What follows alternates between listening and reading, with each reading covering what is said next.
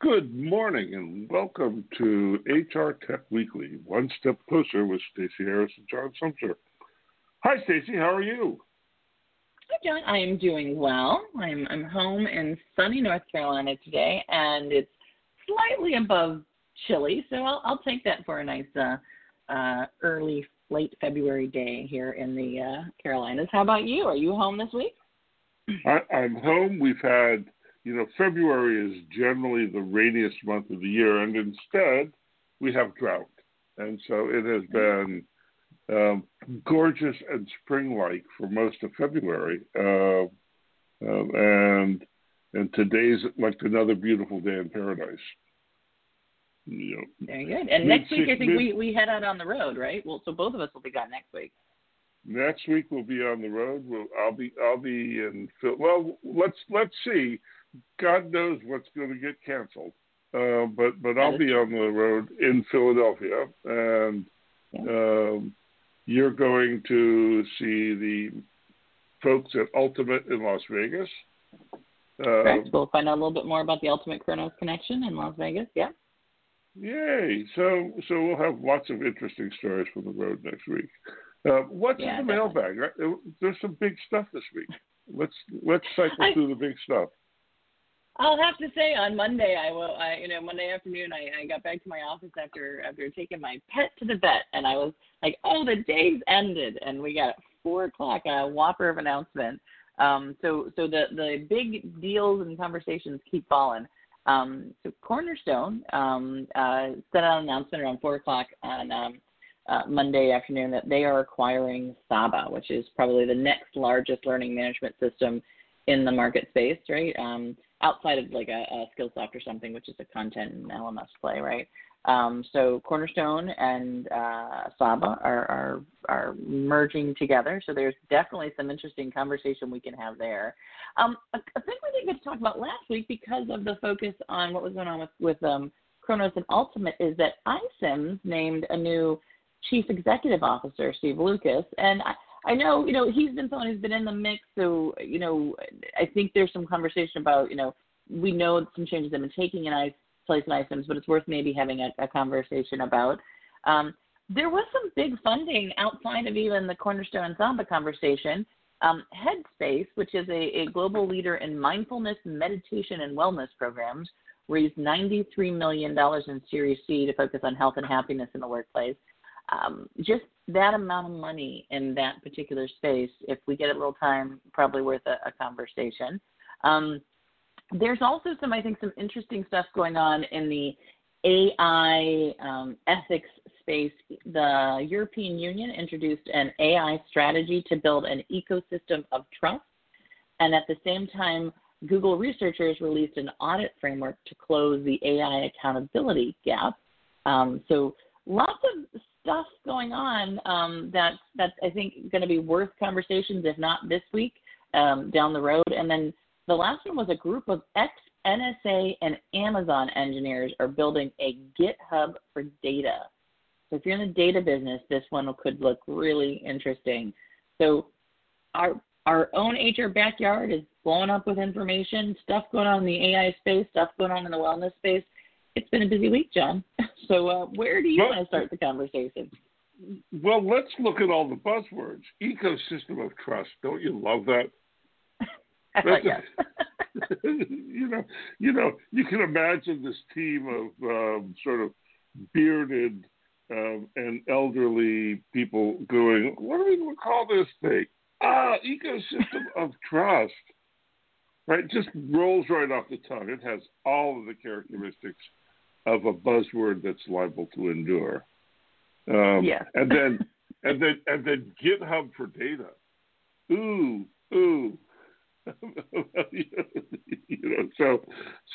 Hold it. We had an agreement going into this, but this week you were going to be the grumpy one.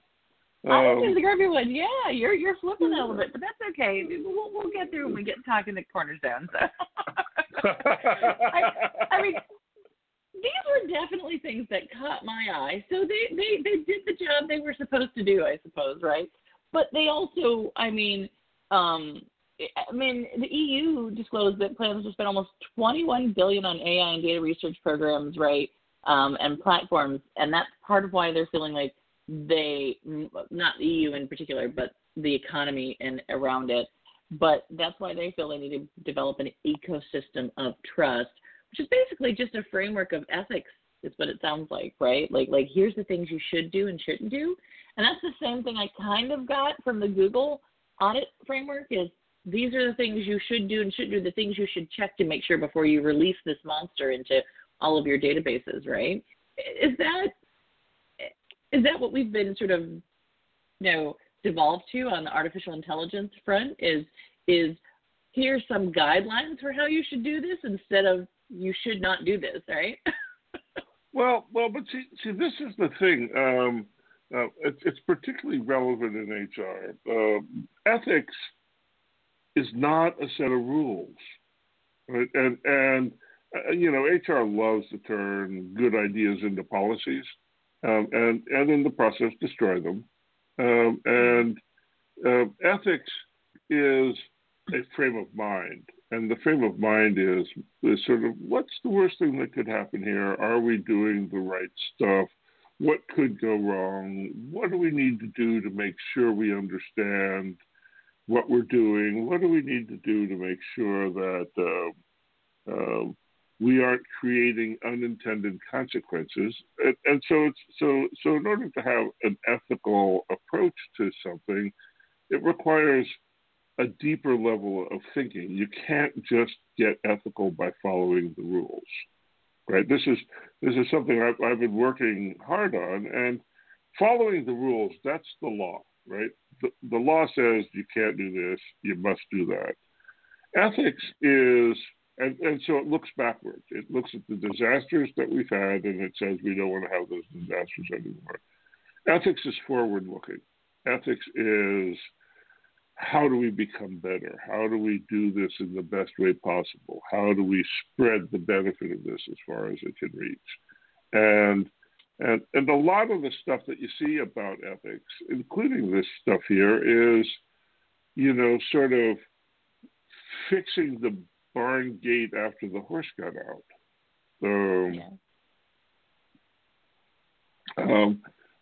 The Google thing suggests that doing an audit before you release the product is a really good idea.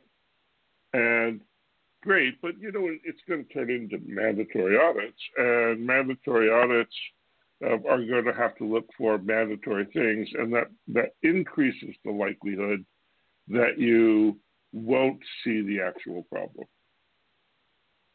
for my money. And so I think we're still early in the understanding of what this means, and the people who are developing these ethics things currently are all trying to protect their existing game.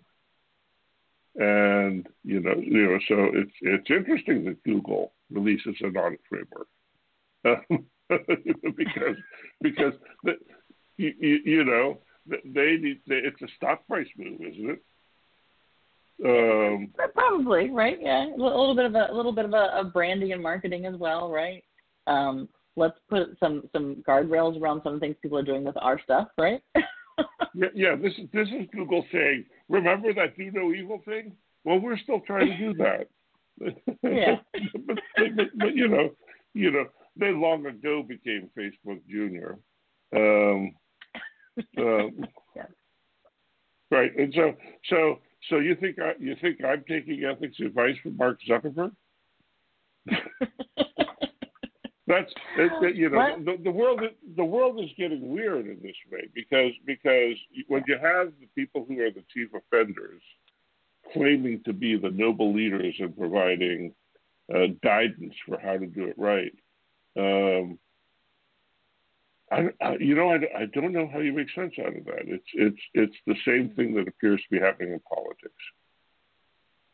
Exactly. Yeah, it's and I think that's a little bit of what the EU is trying to do. I mean, their exact comments here is that when you look at what's happening, in the U.S., the development work and the conversations are being led by tech giants with deep pockets.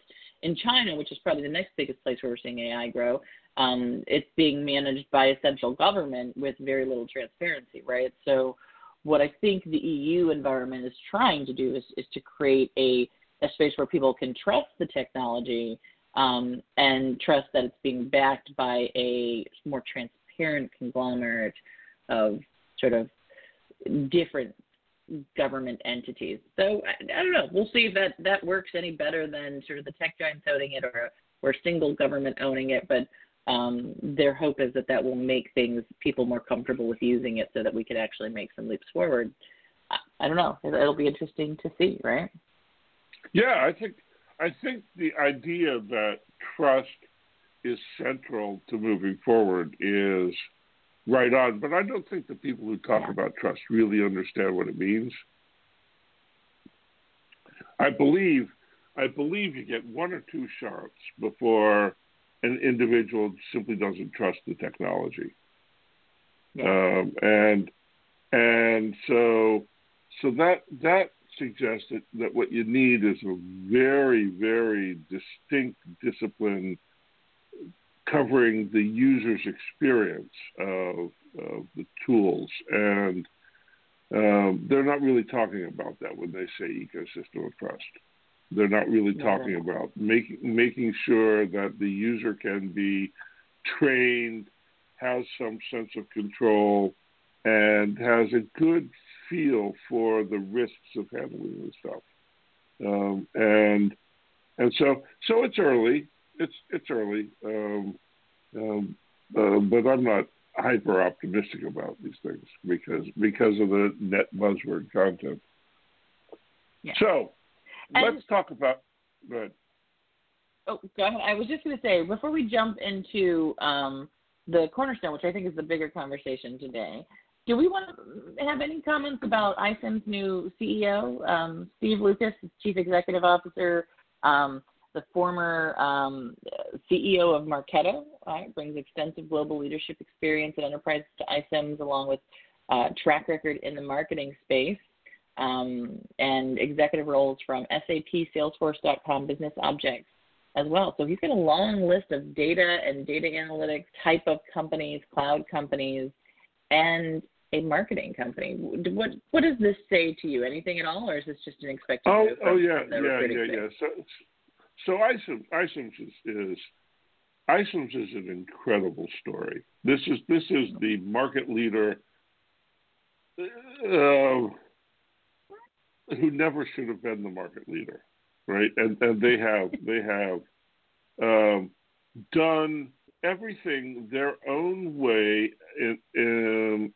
so that I don't find another tech company like them in our world. And they're awesome in this insistence on being true to their core principles, and so they don't take advice from anybody particularly. They build technology that you shouldn't be able to build using tools that shouldn't work, and have a pretty happy customer base. As a result, 4,000+ companies are using them. Yeah. Yep. No, this is the contemporary dominant applicant tracking system. Now, they sold to private equity a couple of years ago. And so private equity is always, what's the formula? You invest in the company, you load it up with debt, and you sell it. That's how private equity works in sort of short order. And the key phrase in this press release is Steve Lucas, who's the new CEO, tripled the value of Marketo. He became the CEO of Marketo in 2016, tripled the value of the company, and sold it to Adobe in 2018. Right? So he's got a history of tripling the value of a company in 2 years while selling it. So what does that tell you? It tells you that he's here to auction off iSIMS over the next couple of years, and that means that you can expect that iSIMS will become a part of something larger. I think I saw. I don't remember. Maybe you saw this. I think I saw an announcement of a tighter alliance between Workday and iSIMS. recently? Yeah, there was more of more, I think, integration going on. They'd created sort of the whatever level partnership they needed for that. But iCIMS has made similar announcements with SAP and Oracle and some of the others in the market. So I think at an enterprise level, they would say the go-to partner is probably a better way to put it, right? So then that's the starting point, and we're gonna see some massive deal with iCIMS somewhere in the next 2 or 3 years. That's what this tells me. And that's what I thought too. And I mean, and you know, one of the big conversations about what's happening with the Kronos Ultimate, Cornerstone Saba is, so who's next? Like generally when you start seeing these big, you know, things fall, when one makes a play, everyone else has got to make their play, right? So, you know, there will be some consolidation in the market, not total consolidation. I don't think we're ever going to see the kind of consolidation that we saw, you know, in the early 2000s around some of this. But, you know, probably a lot more like what we saw in, you know, 2008, 2010, 2009, when, 2010 and beyond is when we saw SAP and SuccessFactors sort of get acquired, and Taleo and Oracle get acquired, right? Those kind of like the big guys and the big movers in the market are trying to figure out how do we fill the gaps we have. And I'm not sure if the Cornerstone and the Saba acquisition is exactly that. That I think a lot of people are like, well, you know, is this them trying to fill gaps? And my response is probably no. These are two companies that are very similar in their approach to technology, to their approach to sort of the market as a whole, a focus startup and the learning spaces where both of them got started. So this was a buy that wasn't filling gaps or sort of creating the right type of partnership like the Ultimate and Kronos one was. What do you think about this, John? I mean, this one doesn't excite me as much as some of the other, you know, acquisitions have. Well, you know, my initial take was that this is like I don't know if this metaphor is too old for some of the listeners, but this would be like Kodak buying Fujifilm in the face of the advent of digital photography. Right? That was my first take. Is what? And the earnings call or the analyst call talked on and on about the importance of being an incumbent and the importance of having bigger scale and the value of the business moving forward. And the announcement precipitated a massive drop in the stock price. Massive drop in the stock price. So I didn't understand these things, and I had to sort of go to my network and see what I could discover. And it turns out that when you make a move like this, you expect a stock price fall because by making this move, Cornerstone went from being a growth company to a value company. So all of the people who had Cornerstone in their portfolios because of the growth dumped it. Yep. And the stock price will come back up as people who are looking for more stable performance buy in. And so that's the first layer is that there's an intentional move from growth to value in the finances. But then you know, when you look at the landscape of there are a lot of learning technologies out there, and none of them are really catching on, right? We can all agree that the learning management system, which was such a bright, shiny object when it emerged 20 years ago, isn't doing the job. It isn't solving the problem of getting people up to speed in the new world of work. But all of the things that have come along that claim to replace it aren't working, or they are horribly expensive to implement. And so what Cornerstone gets out of this, I think, is the ability to consolidate a huge R&D function and attempt to tackle that problem. And so I think the question might be, is that a reasonable bet? What do you think? Yeah, I get where you're going with that, and I understand that that's probably. I mean, there was a bit of a sense of that in the deck that they presented, which was showing sort of innovation and change and growth opportunities from a development team perspective and all of that. And I mean, and Cornerstone's definitely made this buy. It's a $1.4 billion buy right after it made two very interesting buys in the last 2 years. One of the content provider Grovo for $24 million in 2018, and an AI-powered skills engine company called Clustery for $18.5 million last year. So that fits, I think, the dialogue, right? That definitely sounds like it makes sense. The only thing that I'll push back on a little bit is it's hard to be innovative when you're small. It's really hard to be innovative when you're big, right? And Cornerstone has been the leading LMS for at least the last 5 years.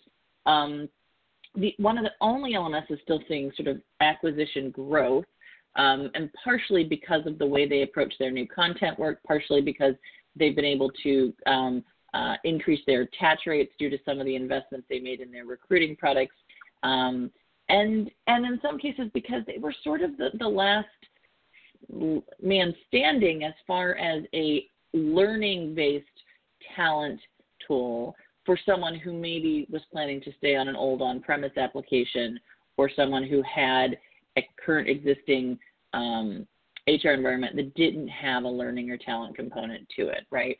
There was no doubt that Saba had just as many customers at 3,000, but you just didn't see their name in the market as much.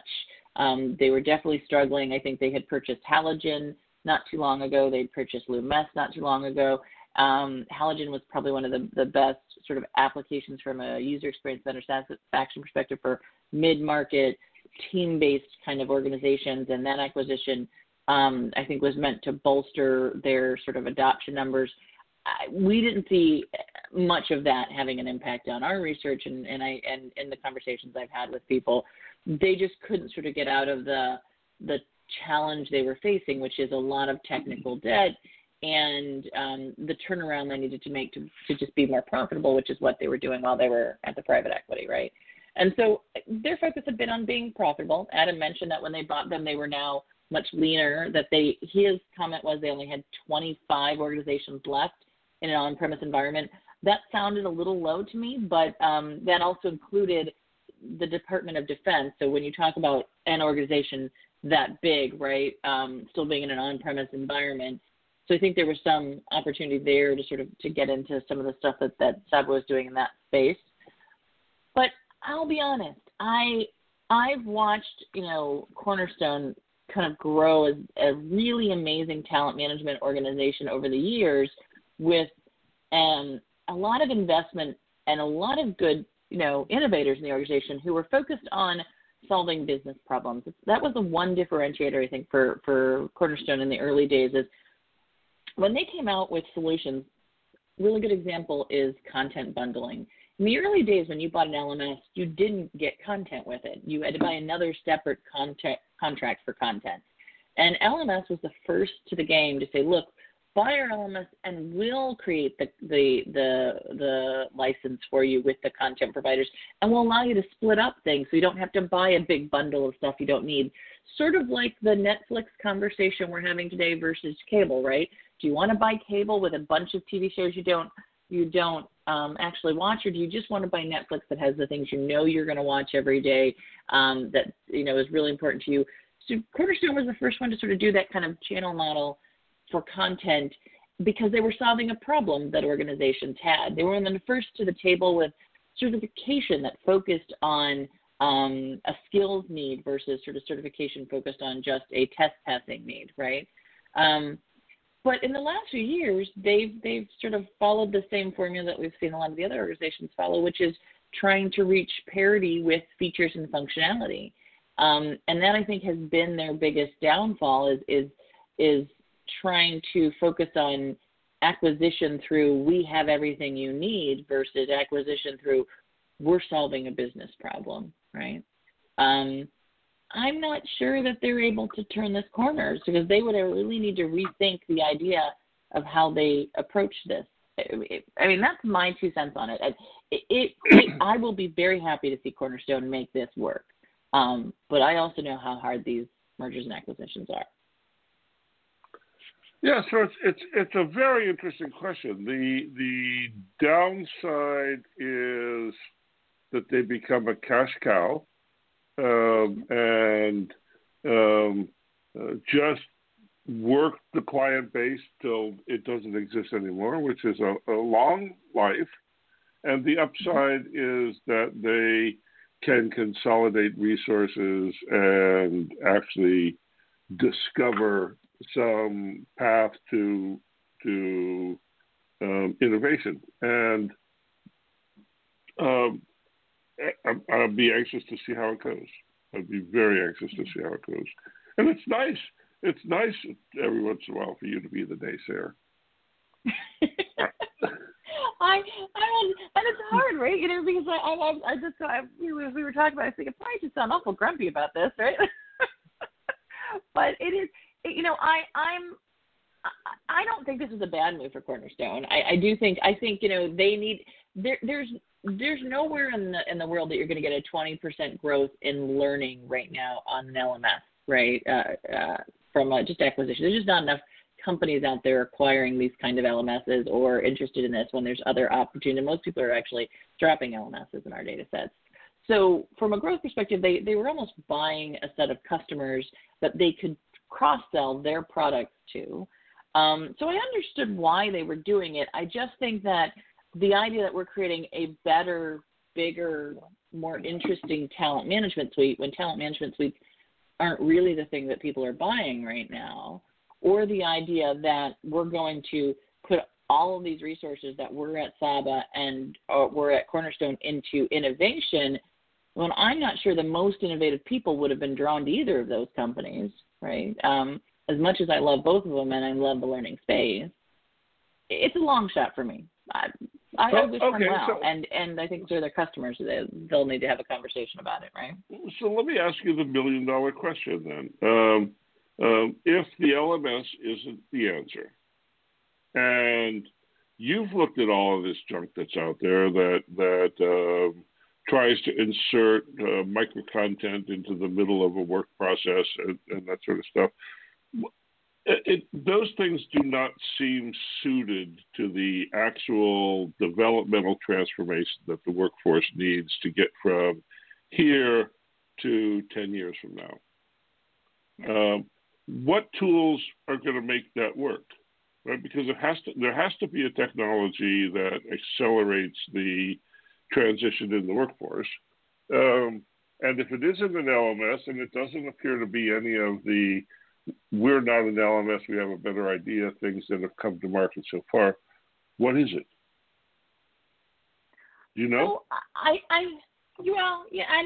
don't know. I wish I knew. I mean, I'd be rich in another couple of years if I knew for sure, right? But I will say that I think the idea of what learning has to be is changing, and so I think these tools have to really become something different. There's a list, and I think you and I disagree on maybe whether or not it's a great list, but that I will say that Gartner put out that identified the 6 trends for chief human resource officers that's going to impact how organizations experience the future of work. Interesting list. Some good stuff on here from Gartner. But the one thing that I thought was interesting is they put the elimination of on-the-job learning on this list. And they come to that decision that that's a big trend that the people should be paying attention to because we're going to automate most of the type of jobs that required that kind of on-the-job learning. Now, I'm not sure that all of that's going to go away, but I do agree that the automation of what I would consider the more sort of tactical work that goes on inside organizations is going to happen pretty rapidly as the technology starts to sort of speed up on what can be automated and can be sort of programmed to work better. So the learning that's going to have to take place is going to be much more about how to think about things, how to make decisions, which is much harder than step 1, step 2, step 3, right?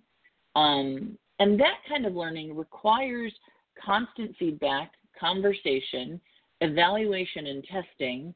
It's a much more complex approach to learning, right? And one of the big things I know that Adam's banking on is content. He's thinking that he can provide the right content through a series of artificial intelligence. It's going to figure out exactly what you need, when you need it, and that he's going to have a series of the right kind of content. Now, maybe that content in his mind includes all of this feedback, conversation, testing. I don't know. I haven't seen all the things that he's pulling together. I know that there are sort of series of stuff that he's sort of trying to put into his channel of content. But if you look at the media environment's a good example of this, what's happening in media. People are like, oh, it's great to have another series that's kind of interesting, but I want to have a relationship with the actors. I want to have a social environment where I'm talking about it. I want to have a space where I can buy, products that have their name. I mean, the idea of having a series that makes it just because it's a good series isn't as valuable as having a whole ecosystem that surrounds it, right? That's something that you can get into and get involved in. And I think learning is going to have to be the same way. What kind of tool can do that in a way that's feasible and doesn't require you to carry a headset around with you on a constant basis, or a visualization tool on a constant basis? I don't know. It probably has something to do with the nature of VR and something to do with the nature of the tools we will have available to us in the next 5 or 6 years on a Internet of Things and wearable level, right? But it definitely requires more than just content, and I think that's the most important conversation. Well, we should really dig into this in the next couple of shows, because I spend a lot of time looking at and thinking about AI, and what the current kinds of AI are really good at doing is repeating the past. And the learning problem that appears to me to be there is learning about things that we haven't done before, and figuring out how to anticipate the need in the workforce and train people to be ready for the thing we haven't done before. And that is super challenging, and it's beyond what an LMS can do, because you can't really develop a curriculum for something that hasn't happened before. But the competitive advantage in learning caused by learning is going to go to companies that can identify the skill set that needs to be acquired in advance of everybody else and push that through the workforce somehow. And so you can imagine a learning management system being a reasonable tool for doing that, but it's the front end. It's the advanced taxonomy development that's really the question. And I don't hear anybody talking about that. Yeah, and that's the conversation about sort of what feeds and drives this idea of teaching you prepare for what's happening. So yeah, I think we definitely want to continue to have this conversation. And if anybody has any thoughts or comments on it, we'd love to hear it, because this is a space that I think is gotten less. We just have not had the kind of investments, both from an R&D perspective, but also I think from just a sheer thinking perspective, because it's one of the harder problems, right? It's a place where I think it's not as easy to apply AI as it is in some other areas like recruiting and matching, right? Maybe. Well, let's bottle that up, and we'll talk about it some more next week. This has been a great conversation, Stacey. Thanks so much for doing it. And thanks everybody for tuning in. We'll be back here next week, same time, from somewhere out there on the road. You've been listening to HRTech Weekly with Stacey Harris and John Sumser. We'll see you next time. Bye-bye now. Thanks, Joanne. Bye.